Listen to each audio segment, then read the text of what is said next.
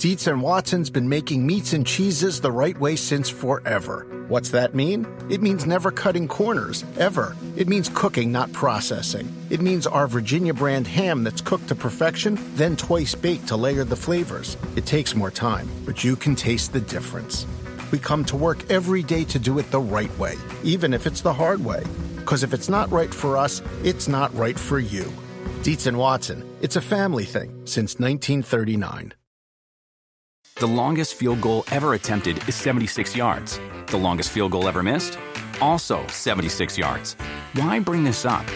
Because knowing your limits matters, both when you're kicking a field goal and when you gamble. Betting more than you're comfortable with is like trying a 70-yard field goal. It probably won't go well. So set a limit when you gamble and stick to it. Want more helpful tips like this? Go to keepitfunohio.com for games, quizzes, and lots of ways to keep your gambling from getting out of hand.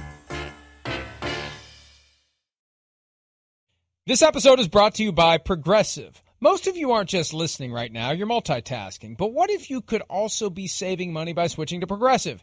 Drivers who save by switching save nearly $750 on average, and auto customers qualify for an average of 7 discounts. So multitask right now. Get your quote now at Progressive.com. Progressive Casualty Insurance Company and affiliates, national average 12-month savings of $744 by new customers surveyed who saved with Progressive between June 2022 and May 2023. Potential savings will vary. Discounts not available in all states and situations.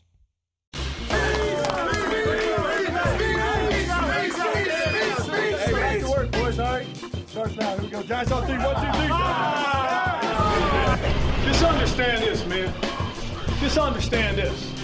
You believe in yourself and you trust in everybody else in this room, you got a chance. I promise you that. And that doesn't tell you what you can do. It doesn't tell you what you're capable of. And you ain't paying attention. Okay? Understand it.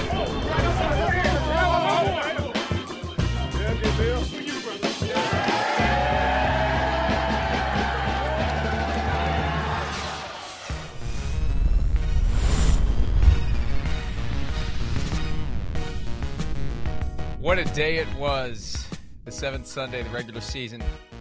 I say good morning to Miles Simmons. Before I say anything, though, let me exercise one quick prerogative here. I couldn't help but wonder when Ron Rivera was giving his speech to the locker room after the Washington Commanders defeated the Green Bay Packers. Trust in everyone in this room. Everyone in this room. Dan Snyder's not in this room, right? Okay, trust in everyone in this room. Trust in everyone in this room. As long as Dan Snyder's not in this room. Trust in everyone in this room. I know. Low blow. PFT Live. Presented by Google Pixel. Learn more at googlestore.com. Here we are on Peacock, Sirius XM 85. Hello to our good friends in the UK and in Ireland and anywhere else served by Sky Sports NFL. Welcome to the podcast listeners who are not listening live, but they feel like they are, so I won't knock down that fourth wall. Hello, Miles Simmons. How are you today? I am doing great, Mike, because I've got good news. The Broncos are not playing in primetime tonight, and I'm not going. So we won't have that horrendous thing that we had last week unless we do, because the Bears are playing the Patriots, and I have very little faith that that offense is going to be able to do much of anything against a Bill Belichick New England defense. I've noticed a trend. Not just for us, because here we are talking about Monday Night Football right out of the gates like we did last week. I have noticed a trend, though, where some of the Thursday night games have a team that gets all the way until the following Monday off. I don't know whether that's some implicit acknowledgement that it's probably not a good idea to have guys playing 4 days after they play on a Sunday. So let's give one of these two teams an extra day on the back end. You can't give it to both of them because then they'd both be playing again. But I've just noticed that. The Bears got it. The Broncos got it. The Ravens are getting it coming up. They play on Thursday night and then the following Monday. So these are issues to be solved, I guess, in the offseason, if ever. But the issue of rest, turn it around, going to continue to hover, especially for 45-year-old quarterbacks who will be playing on Thursday night. And that makes this Thursday night game fascinating. We get to watch both of the guys who may have stayed around too long by 1 year in prime time this week. Tom Brady Thursday night, Aaron Rodgers Sunday night. Both are in tough situations. Let's start with what happened to the Tampa Bay Buccaneers. And they've had quite a week from last Sunday to this Sunday. Last Sunday, they became the team to suffer the biggest upset so far in the 2022 season. 9.5-point favorites on the closing line, lost straight up to the Steelers. But no, the Buccaneers outdid it 1 week later. 13-point favorites on the closing line to the Carolina Panthers, and the Panthers won by 18, 21-3. Only the fifth time in his career Tom Brady was held to 3 points or fewer, and the last time he was under 500 this deep into a season was literally 20 years ago. The year after the New England Patriots won the Super Bowl, they didn't get back to the playoffs, and they were around 500, and they were below 500 through 7 weeks. That's how long it's been. And the Patriots in 2002 lost 4 in a row to go to 3-4. These Buccaneers have lost 4 out of 5, and but for that horrendous call of roughing the passer on Grady Jarrett from a couple of weeks ago, they may have lost 5 in a row at this point. Miles? Yeah, these Bucs stink, man. I mean, there's no other way to put it. I mean, they stink on ice right now. And when you're losing a game like they lost it to the Carolina Panthers, a game against a team that's effectively playing a third-string quarterback, just traded one of its best, if not its best, offensive player all the way across the country to the San Francisco 49ers, traded another one of its top receivers earlier in that week. I mean, as an interim coach, what in the world is going on there? This is an ugly, ugly situation for the Tampa Bay Buccaneers. And I mean, they've got to get it corrected very quickly. But I don't know what else to say other than they stink right now. It's bad, Mike. It's really bad. And it's amazing because they were 2-0, and they beat the Cowboys with Dak Prescott for most of the game. Yeah. The running game is what's really betrayed them. I was looking at the game-by-game numbers for Leonard Fournette. He had over 100 week 1 in a victory. He was okay week 2. He's had some bad performances, and he was under 20 yards yesterday for the Tampa Bay Buccaneers. That's a factor. And just like offense and defense are hand in glove, and we get so caught up in specific stats intended for one unit or the other, the amount of pressure a bad defense puts on an offense is underrated. The amount of pressure a bad offense puts on a defense is underrated. And the pressure a bad running game puts on a passing game. Because let's just think about it. And Jason Garrett was explaining this last night on a video that we did in the third quarter of the Sunday night game. We'll talk about the Sunday night game at some point, but inconsequential to where things currently are, big picture in the NFL. We'll get to it. A lot of times we get right out of the gates with Sunday Night Football. We'll get to it. But the comment he made was, that running game. And it's very simple when you think about it. We get caught up in numbers and stats and analytics. If you have a running game that is gashing the defense, and they fall into the what in the hell is going on mindset, and you got to, okay, we just got steamrolled for 7 yards. Here, let's go do it again. Oh, there goes another 10. Oh, we got to do it again. You eventually skew toward trying to stop that from happening, and that's when you're ripe for play-action pass. That's when you're ripe to get burned on a go route because a safety is coming up close to the line of scrimmage to try to keep that damage from continuing against the run. Now, that's an extreme example, but that's what happens. If a team is running well, it's inevitable that at the right moment you are going to sting them with a pass. And so if the Buccaneers can't run, it makes it even harder for Tom Brady to get his side of the ball going, Miles. Well, right. And I think that you don't want a 45-year-old to be out there throwing it nearly 50 times a game. Right. I mean, it sort of worked last year where Tom Brady's setting records for completions and all these different types of things. He's got so many attempts and he's leading the league and all that. But that's not what you want to do. That's not sustainable. We all know it's not sustainable. And obviously the interior of that offensive line has been an issue for them. I mean, it's a protection issue, but also it comes to running the ball. Right. And if you can't run the ball And it's just like you said, you don't have that threat of the run game. It makes everything that much harder. And as good as Brady is, and as good as his arm still is, you start to see sort of the dents in the armor, right? It's not the same as it used to be. Nothing is really smooth. Even when Tom Brady's getting a couple of completions to Mike Evans, it's like they get down the field to a certain point, and then all of a sudden it's just like, things just don't work anymore, and everything's so disjointed. You don't have any sort of sense of smoothness or rhythm or timing and all these different things. It just doesn't look right. So when Tom Brady's 32-49 for 290 and he's getting 5.9 yards per attempt, that's so much lower than it was last year, Mike. I mean, it was 7.4 yards per attempt last year, right? 7.6 in 2020 when they won the Super Bowl. So nothing right now is working. And I think it does stem from the fact that they don't even have the semblance of a threat of a run game. And that really, really affects everything else. And it's funny, you and I were thinking of the exact same stat. I'm looking at the yards per attempt for Brady's entire career. Several years back, Kevin Gilbride, when he was part of our afternoon show, we were having a discussion before the show, and the topic came up of what stats coaches find significant, and he said yards per attempt. Yards per attempt tell you whether or not an offense is truly working. And at the time, anything above 7 was good.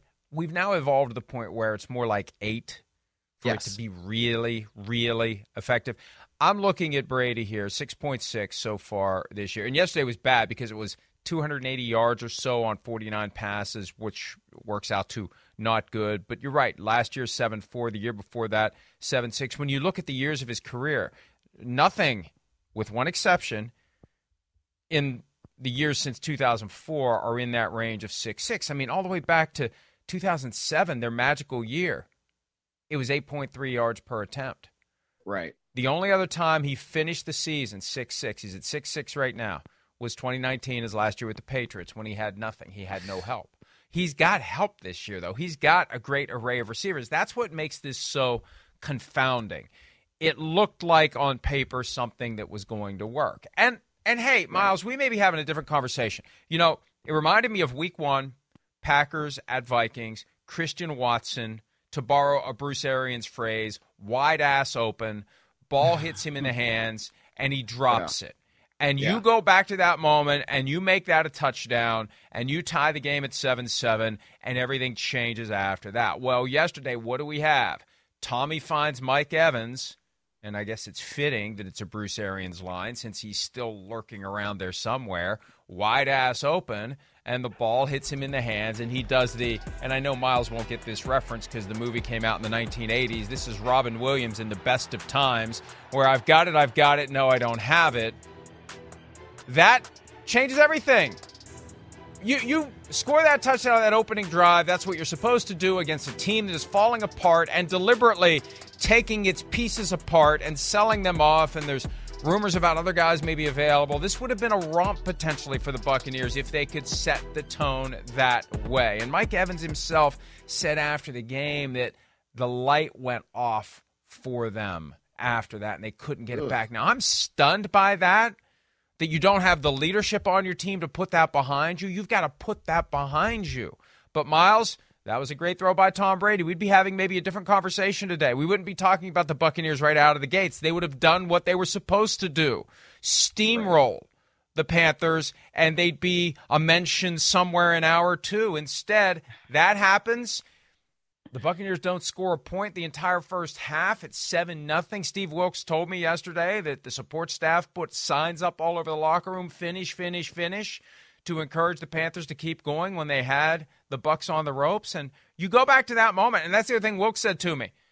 When Mike Evans drops, I'm thinking of our sports medicine analyst, Mike Evans drops that ball, Steve Wilks says, football gods are on our side today. And that's a real dynamic in football. You get a play like that goes your way and doesn't go the other team's way, that can be the first piece in a puzzle that works out in your favor. Well, it's funny because I think Sims says something like this too, but you always talk about in football, don't let a team beat us twice, you know? And last week, the Patriots, man, I did it. The Buccaneers That's okay. go and then they go play the Steelers and then they have a horrible game, right? They go and they lose to a team that's got nobody really playing in their secondary. They're missing TJ Watt. They're missing all kinds of stuff, right?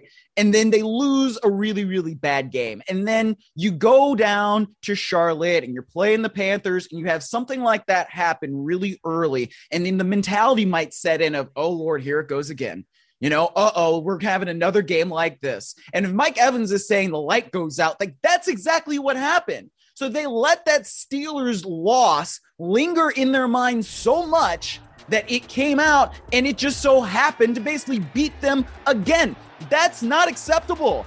This is a championship team from a couple of years ago. A lot of those pieces are still there. There's still this. Mike Evans is still there. Tom Brady is still there. It is ridiculous to me that a team that should have a sense of real urgency coming into this week just doesn't seem to feel it. I don't know what's going on there, but there's some bad stuff. I really don't like the vibes coming out of Tampa with that team. It's just ugly, and they've got to fix it. And maybe being on Thursday Night Football is the best thing for them because it means they got to flush that thing real quick. Well, and we're never going to get a straight answer from the Tampa Bay Buccaneers because the perspective when you're on the ship that's sinking is very different when you're standing on the shore pointing at the ship that's sinking and saying, that thing's sinking. The ship is sinking. So, yes. And they can't they feel compelled to tell us something other than the truth. They're not going to come out and lead with, man, it's just a mess right now. Boy, there's no leadership here. Hey, Tom Brady disappearing for 11 days during training camp, whatever the reason, isn't the way to set the tone going into the season. Tom Brady disappearing on a Friday night, not coming back, and not being here for Saturday morning walkthrough and meeting, that really takes a toll on his authority on the sideline. In the aftermath of him chewing on the offensive lineman last week, everybody said the right thing because what are they going to say? Tom Brady's an ass? What are they going to say? We've had enough of this guy? What are they going to say? You know what? If he's just partially checked out, he may as well go ahead and check out and we'll try our luck with Blaine Gabbert. They're not going to say that. That doesn't stop them from thinking it. And something's wrong here. Something's clearly wrong, and it traces to Brady not being all in. Like you said last week, I think it was, Miles, the idea that when he issued the statement, when he retired, he can't make the full commitment anymore. And he's not making the full commitment anymore, and he doesn't seem to be as engaged. At least break a tablet yesterday. Show us you still give a crap. Do something.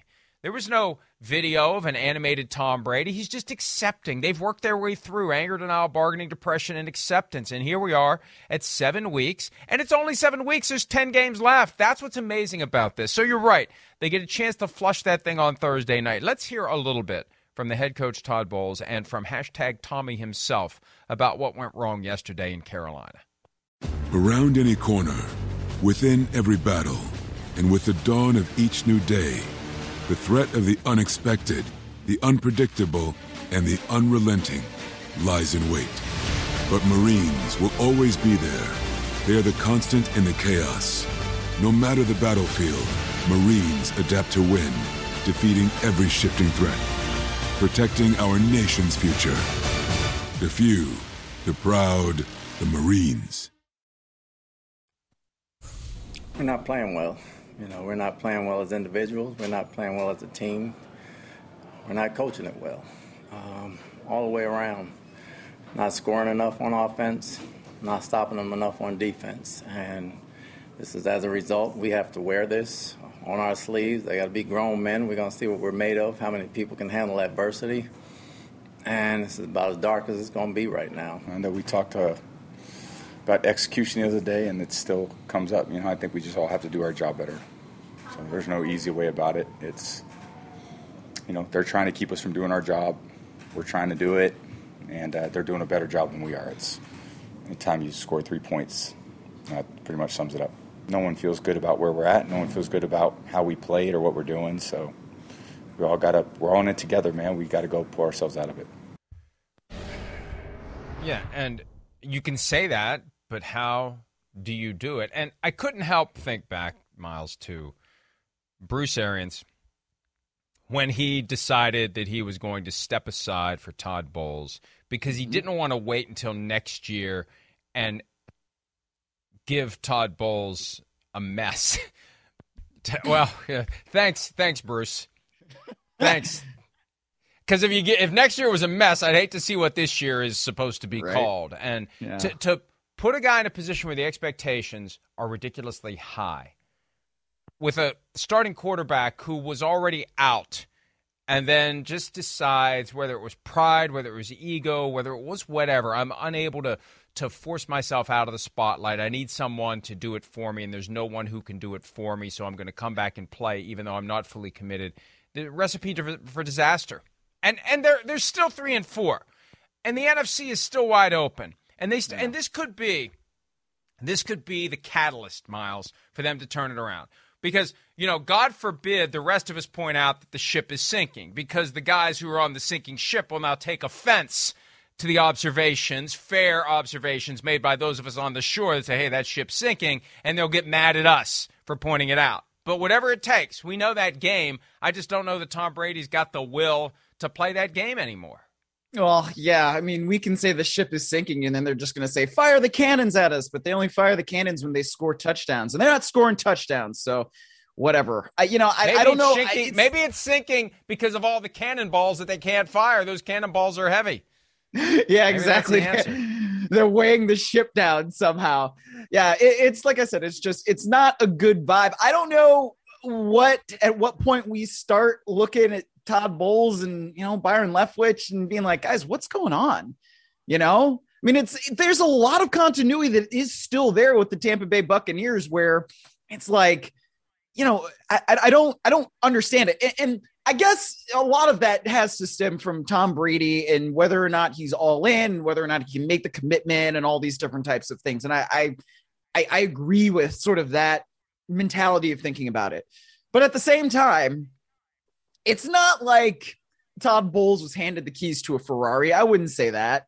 I mean, let's call it an Audi S5. That's probably what he was given the keys of the car to. And now the S5 is like, they've curbed the wheel. It's like we've run over a pile of nails. And it's like, dude, what you do to the car? What happened here? And like I said, I don't really think it all falls on Todd Bowles, but there's some stuff there with coaching, and like the defense is not as good as it needs to be. So I don't know. It's just like I said, the whole vibe right now is just off with the Bucs. It's just off.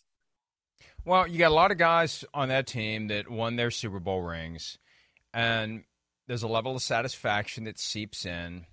And there's also just that sense of you get to that. What happened yesterday, a microcosm for the season. Yesterday, the drop by Mike Evans early, it's not our day. 7 weeks in, it's not our year. Just not our year. At a certain point, you start thinking about how many games we have left. What am I going to do in the offseason? Where am I going to be next year when Tom's not here? Where's the team going to be next year? Will I even want to be part of it? Will they want me to be part of it? Why did I sign that contract extension? Maybe I can get out of here if I start making enough noise like some of these other players have managed to force their way out because of Mike Tomlin's phrase, we want volunteers, not hostages. More and more teams seem to be adopting that. There's just all kind of thoughts that start to ricochet around in the minds of a player who starts thinking, we're either not going to make the playoffs or we're going to make the playoffs and we're going to get stomped. So why go through that experience? Let's just get through these next 10 games and get the hell out of here and get ready for whatever the next phase is. I don't know. Thursday night is going to be a test because Thursday night, Miles, is when your basic raw pride as a football player is put on the line. Because the nation wasn't watching that debacle yesterday against the Panthers. That wasn't a standalone game. Right. Nobody just saw like, that. Right. So what are the Bucs going to be? Are they going to be like the Broncos? Are we going to be reacting to Tom Brady the way we've reacted to Russell Wilson 4 times so far this year? Tom Brady has benefited from the fact that some of his worst performances this year have happened when no one was watching. Yeah. Everyone's going to be watching. I mean, this is it. This is the ultimate test. And they have, as of right now, 3 days to turn it around. 3 days. They had to travel back from Carolina. Fortunately, not a cross-country trip. They're home for this game. They got some things working in their favor. But this is it. And we'll see how much Brady and these other players truly give a crap at this point. We'll find out. And you got a Ravens team coming in that's starting to find their groove a little bit, and they're feeling good about themselves. It's going to be a hell of a – I'm telling you, Thursday Night Football, for a variety of reasons, fascinating to watch because it could be not the beginning of the end, the middle of the end, or the ending of the end for the Brady Buccaneers. Oh, right, but they are still in first place in the NFC South, and I feel like that's still kind of important to note because who knows what's really going to happen with the Falcons. I thought the Falcons would look a lot better than they did yesterday against the Cincinnati Bengals based on the way they've been playing, and they didn't. They came out and they really peed down their leg yesterday. So it's not like the NFC South is all of a sudden completely up for grabs if the Buccaneers just right the ship. I mean, there are definitely ways that they can right the ship. They still have Tom Brady. They still have all that experience. They still have good coaches. They still got good players. So things are not completely over there. It's just, like I said, the vibe doesn't feel right. The way you're looking at guys and the body language that they have on the sidelines, it doesn't look great. I mean, the fact that Mike Evans said the light went off, that really doesn't feel great. But again, they still should be the favorites, at least in my mind, to win that division. And whether or not that means that they go far into the postseason, who knows? But they should at least get themselves right in some way over the course of the next few weeks. And I don't know if that get right game, proverbially is going to come against the Baltimore Ravens team. But at the same time, you have those 10 days after you play them to sort of figure some things out within yourself. And I really think that the Buccaneers have to do that. And I feel like, and I guess this is just the legend of Tom Brady, that they will, even though right now they just kind of stink. And you're right. Look, it would be premature to bury them at this point. It's stunning they are where they are, but it doesn't mean it's over. The division is theirs for the taking, although now you got to worry about the Panthers, who were significantly better than you yesterday. Oh, I don't know. At least for yesterday, you do. I don't know. They're who knows? Who the hell knows? And that's the best part about this. As a fan, who the hell knows what's going on? It makes it more compelling week in and week out. We'll find out one page at a time, one chapter at a time, where this book is going to end. And maybe the Buccaneers still can turn it around. Maybe the Packers, who we're about to talk about in a few minutes, will find a way to turn it around. For now, though, for one day, the Panthers turned it around. We thought they were tanking. I mean, they trade Christian McCaffrey away. And as of yesterday morning, the Sunday Splash report from Shefty, they won't trade DJ Moore, Brian Burns, Derek Brown, or J.C. Horn. Those four players aren't untradeable. Sims and I will discuss later in the week the players that currently are truly untradeable. There aren't many at any given time. Any of those four players, there's an offer that can be made that would get the Panthers to say yes. They are not untouchable. That's just put out there so other teams who think it's fire sale time and we're gonna get these players for peanuts realize that's not the case. You want them, you got to give us significant trade assets because, they're just kind of sinking slowly into the hot bath of tanking. Well, enter Steve Wilks, who had something to say about that yesterday. Here he is on overcoming the adversity that was built in by the fact that they traded away one of their best players last Thursday to the 49ers. Extremely proud of the men in that locker room. I just told them that they continue to impress me by the way they just overcome adversity and circle the wagons and come together. And that definitely wasn't a team out there today was trying to tank it. No, and see, this is the way Tank Club works. First rule of Tank Club is you never talk about Tank Club. Second rule of Tank Club is you never let anyone know who's actually out there doing the tanking that they're supposed to lose. You deliberately put people in a position to compete knowing that there's a pretty good chance nature is going to take its course and it's just not going to work. Well, Steve Wilks, and we said this 2 weeks ago when Matt Rule got fired. mean, Steve Wilks already has a bad permanent record from being stuck with whatever that year was in 2018 with Arizona, when it looked like they weren't trying to win, when the GM was suspended, and the head coach is already operating with one arm tied behind his back, and it's just a mess for everybody. And then he gets rewarded for sticking it out by getting fired for a mediocre college football coach. And let's call it what it is. That's what Cliff Kingsbury was. It was so stunning that multiple teams wanted this guy who was a mediocre college football coach. And who now got Steve fired. Wilks who got fired by Texas Tech. Yeah. By Texas Tech. And was the offensive coordinator at USC for 5 minutes and then fell up into the Arizona Cardinals job. Yeah. And got extended through 2027. But at least he won this week. Sorry. Continue with your point, Mike. We'll see how that goes. And maybe it won't go well. But the point is, Steve Wilks doesn't want to hear any of that crap. Steve Wilks is coaching a football team, and I asked him yesterday. He was awesome after the game. Yeah. I asked him, what do you have to do to get this job? Incredible was the word from David Tepper. What's it take? You got to finish above 500. You got to get the playoffs. He's like, I'm not thinking about that. I'm thinking about one game at a time, 1 week at a time. We got 3 straight divisional opponents. We've already beaten one of them. I've told my players we can do this. And the thing on Christian McCaffrey, I said this last night on Football Night in America, because one of the challenges of Sunday afternoon, and this is the ultimate first world problem, when you talk to a head coach and he says a lot of great stuff, you got to figure out the best stuff to wedge into the time that you have to talk about it. And the one thing that really stood out to me when I looked back at the notes and the transcript, my son does a great job of turning around and typing it up for me so I can make these decisions in real time of what I want to share with everyone. I'll get to the point at some point. But with Christian McCaffrey gone, it didn't bother Steve Wilks. I mean, yes, you don't want to say goodbye to one of your best players, but he knew what they had in Deontay Foreman and Chuba Hubbard.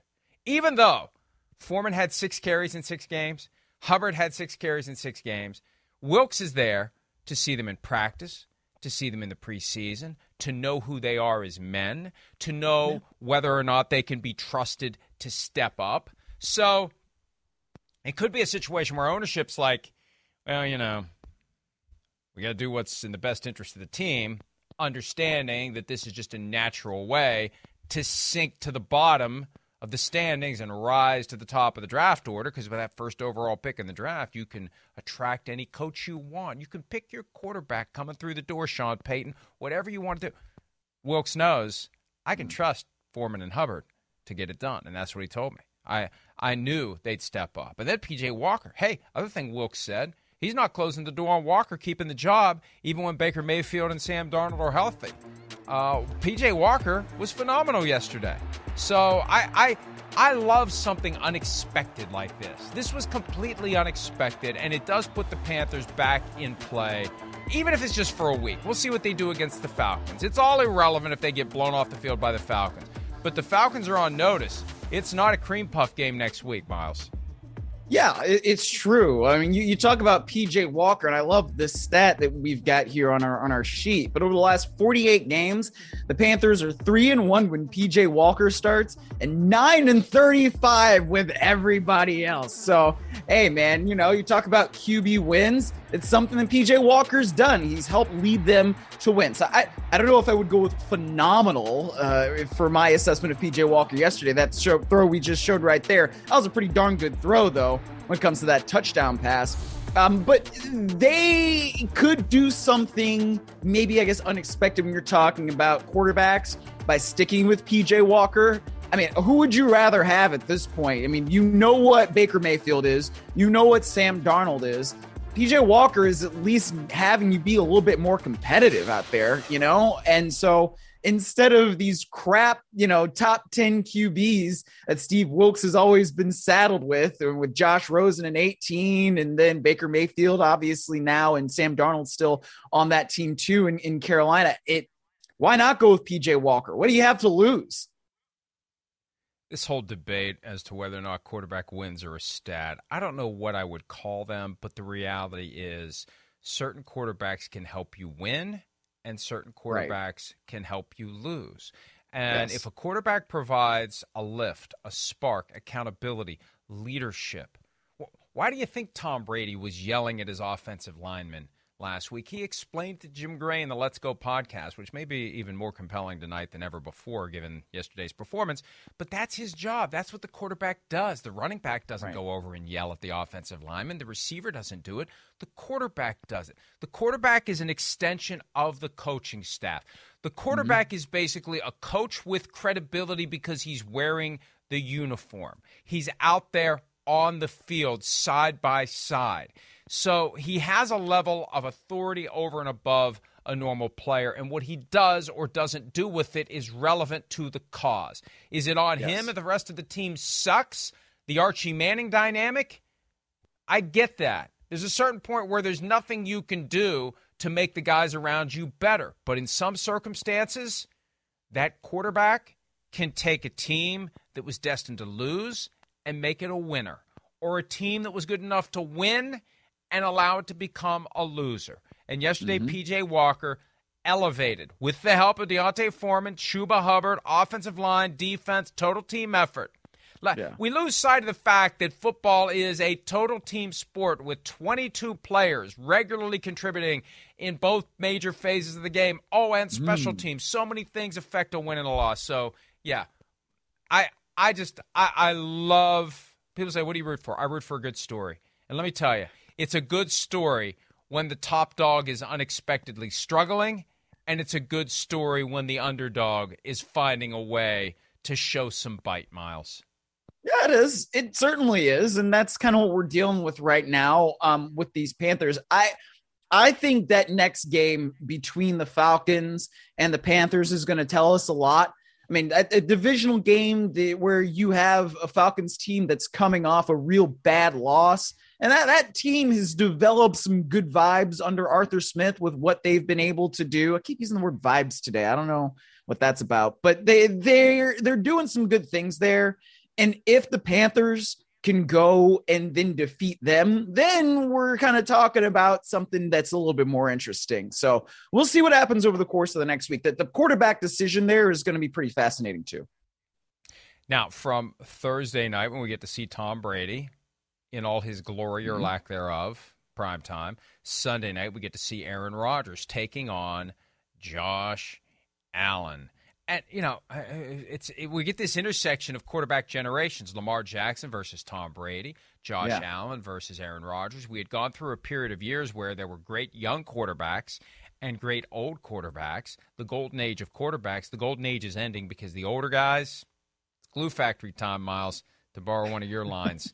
And there is a line now. It's not just Matt Ryan. There is a line building at the glue factory for these older quarterbacks who just need to move on. I think of the moment where Michael Scott closes the door on either Dunder or Mifflin, one of the founders of the company. I mean, it's time to close the door on some of these older quarterbacks, and Aaron Rodgers is next. They've lost 3 in a row to drop to 3-4. First time they have a losing record after 7 weeks since 2006, not quite as long as Tom Brady, but long enough. Back to the latter stages of the Brett Favre. Is he really all – kind of like what we're going with Tom Brady. Is he really all in? Does he really want to be here? What's really going on with this team? That's how long it's been since the Packers have struggled like this. And for Matt LaFleur, just to show you how great he's been, 13-3, 2019, 13-3, 2020, 13-4, 2021, 3-4. The record this year, I think, just makes what he did his first 3 years even more impressive. You're not going to be 13-3 every year or 13-4 now that there's 17 games. But Miles, and it felt yesterday like it was going to be a romp. It felt like it was going to be an easy win. It just felt like, they had a pick six. And then they had another one that was called back. It was either a fumble recovery for a touchdown or something like that. There was a defensive holding penalty that wiped it off the board. Matt LaFleur was as pissed as I've ever seen him because he just is kind of flatlined and with his personality, which is good. You got to be even-keeled. But it just was systematic. With the Bucs, lightning struck early and they just kind of gave up. With the Packers, they built their lead and the Commanders started to chip away and they couldn't stop them. They couldn't stop them, and they didn't give up. There was never a sense they gave up. See, with the Bucs, it feels like they gave up. With the Packers, it feels like they're just not good enough. Yeah, I think that's actually a really good assessment. And, when you see that fourth quarter touchdown that Aaron Rodgers had to Aaron Jones on the left sideline, I mean, that to me showed his trust with that particular guy, right? And it just doesn't look like it's easy like it used to be. I mean, look at how good this play is. But that's the kind of thing that we're used to seeing with Aaron Rodgers because he has the trust built up with the receivers. He's got the trust built up with that particular guy, but the rest of the dudes on the field, he didn't have that trust, it feels like, I mean, Sammy Watkins made a couple of plays, but Sammy Watkins is a veteran, right? And maybe it goes back to the stuff that Tom Brady seems to like when it comes to playing with veteran guys who know how to be out there on the field and get to a certain place and, how you can build that trust up quicker than you can with rookies. But it seems like nothing is coming easy for the Green Bay Packers. And that's the kind of thing that we're used to seeing when we have Aaron Rodgers, when we have Matt LaFleur. I mean, especially with Davante Adams, obviously he's not there. You take away that big element of that offense, and you can see now nothing is easy because there's nowhere the offense flows through. Right? That was the thing about Davante Adams. Even though you have Aaron Rodgers, the offense flows through Davante Adams, and him being on the field makes everything easier for everybody else. They don't have that elite guy as a skill player anymore, and it just makes things more difficult for Aaron Rodgers on every single snap. It's funny. I'm a bad influence on many people, and my influence is now extended to Coach Dungy, of all people. After 13 years, I've worn him down. Humble brag. We were talking about this last night. I don't know. Am I bragging that I've corrupted one of the nicest guys in the history of professional football? Is that a brag? You are. Or is that a sad commentary on who I am? But what I was saying last night was Aaron Rodgers, it can be both, I guess. Aaron Rodgers has only himself to blame because they've had this tremendous turnover in the receiver position. They've lost Davante Adams.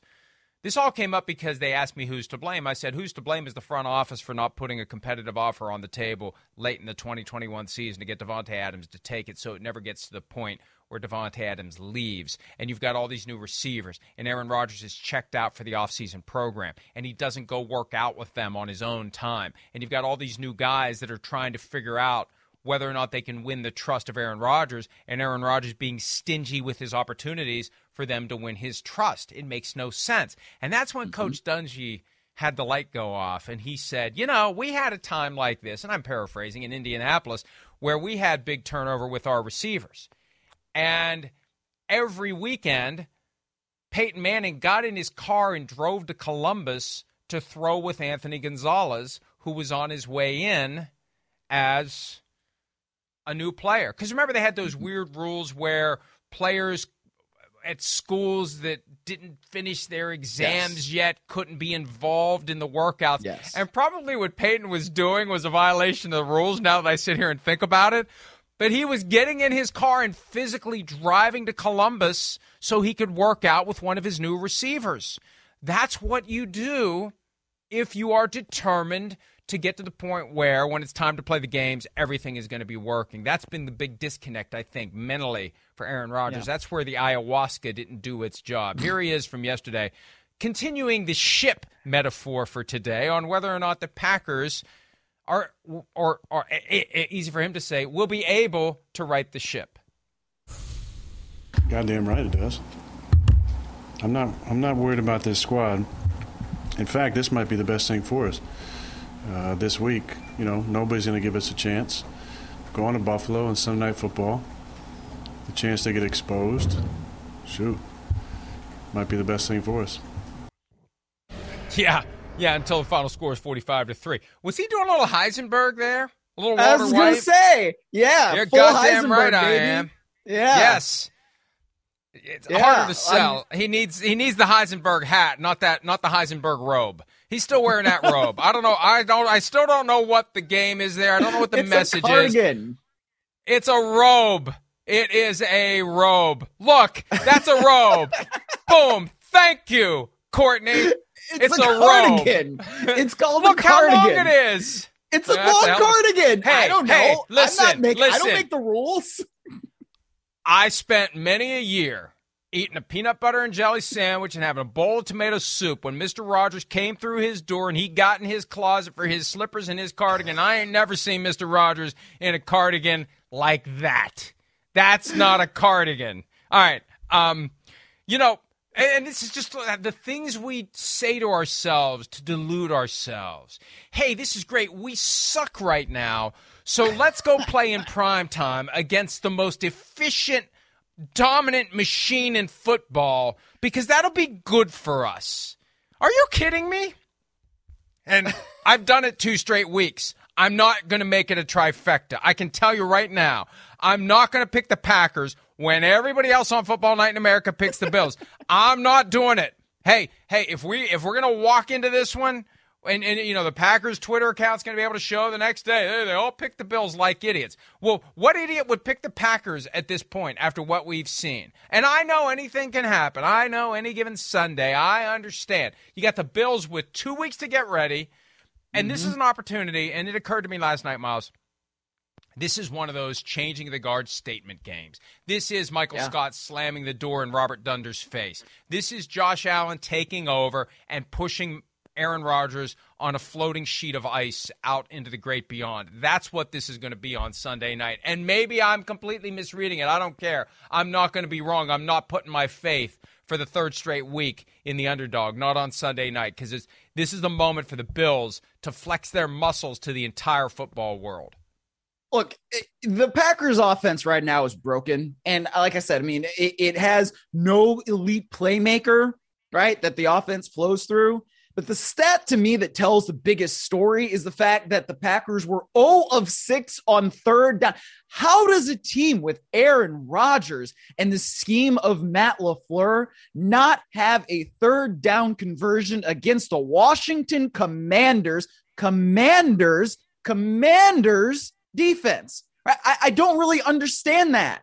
How is that possible? What's going on? So yeah, Aaron Rodgers can talk about, oh my gosh, well, this is the best thing for us. And, he's sending a message to his team by being on the podium. And I understand that quarterbacks do it. Coaches do it. It's one of those things that happens. But right now, a team can't even convert a 3rd down. And you're going to tell me that they're going to go to Buffalo where those people are nuts and they're going to be fired up as all get out and they're going to beat the Bills? I don't think so. You know what? If I'm wrong, I'm wrong, but I don't think so. Let's flip it around and give a little love to Matthew Berry's favorite team, the Washington Commanders. As dysfunctional a week as you could imagine. Go all the way back to Thursday night. They get the win somehow over the Bears. Ron Rivera does the Denny Green-style, profanity-laced walk-off at the press conference. And then we find out Carson Wentz has a broken ring finger on his throwing hand, and he's going to be out for a while. So enter Taylor Heineke. I was saying, just go see what the John Belushi lookalike Sam Howell can do because he's the future, not Taylor Heineke. But, hey, good thing they don't listen to me. As dysfunctional as they are, they have yet to become so dysfunctional that they would actually listen to me. And then you've got the Jim Irsay, repeated body slams and pile drivers publicly of Daniel Snyder all week long. The dominant storyline about how Snyder's getting pushed out. Players talking about it, being asked about what a distraction is. Terry McLaurin saying it is a distraction. Ron Rivera saying, well, we hope they just don't think about it and focus on what they need to do. And then before the game, the dysfunction rears its ugly head again with the hail to the racist slur name that was abandoned for that reason, not because they thought it would be more marketable to have a different name. Defiance, the same kind of defiance from Tanya Snyder that we're used to seeing from Daniel Snyder. And maybe there's some clumsy effort here to curry favor with the fans. We're going to stick it to the man by using the R word whenever we feel like it. So just odd. And then they win the game. That's what's amazing. So kudos to Ron Rivera, Taylor Heineke and company, because it's still the Packers. They still beat the Packers. And I suspect the Cheeseheads took over that stadium yesterday. And although it looks like there's some fans there, not just empty seats. Looks like there's some burgundy. Oh, it was Alumni Day. It was homecoming. But I see yellow there. Right. Not burgundy and yellow. I see Green Bay yellow. But it's impressive they pulled that off. It really is. No matter what the Packers are doing by way of struggling, they went and they took it with a backup quarterback, and that was impressive. Absolutely. I mean, what's that thing those Giants fans were saying in London a couple of weeks ago about where they can stuff that cheese? Yep. Yeah. The Commanders they got a lot that of cheese. Last 3 weeks, there's a lot of cheese up there, Miles. Yeah, they should probably go to the doctor at some point.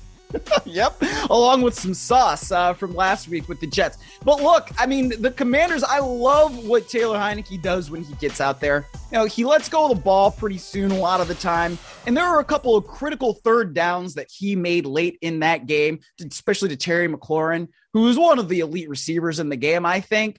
But right now, you see what they can do when things are on time and on target, and that's tough. I mean, look at this throw right here from Heinicke. Look at this catch. McLaurin does such a great job of coming back to the football in order to get that third down. If they don't get that pass right there, then the Packers have a really good shot of going down the field and getting in position to win. So I give Taylor Heinicke a lot of credit for being the kind of passer that can help them win, right? You don't always see that from backup quarterbacks, but that experience he gained last year was obviously pretty valuable. I did not realize that they had kind of a Stanford band play at the end of the game that but it was more interesting than I thought, because I was talking to Wilkes at the time. My son was texting me, "Oh my God, this Packers final play." So who knows? Yeah. We may have had something else to lead the show with if that had worked. But if you're the Packers, You don't want it to come down to that hope against a team that you should easily have beaten. They should have easily beaten the Commanders yesterday, and the Packers are reeling, and I don't think it's going to get any better. And I say it fully aware of the possibility that the Packers will pull off what would be an upset on par with what the Panthers did yesterday. So we know it's not impossible. But this Packers they'll be shoving that cheese up your, Well, they'll be shoving some buffalo wings somewhere if they can pull that off. The two New York teams responsible for a double dose of cheese going into places where cheese ordinarily should not be inserted continue to win football games. The Giants and the Jets. We'll talk about what they're doing and how much harder it will get for one of those teams, which suffered a key injury yesterday, when this Monday edition of PFT Live, presented by Google Pixel, continues right after this.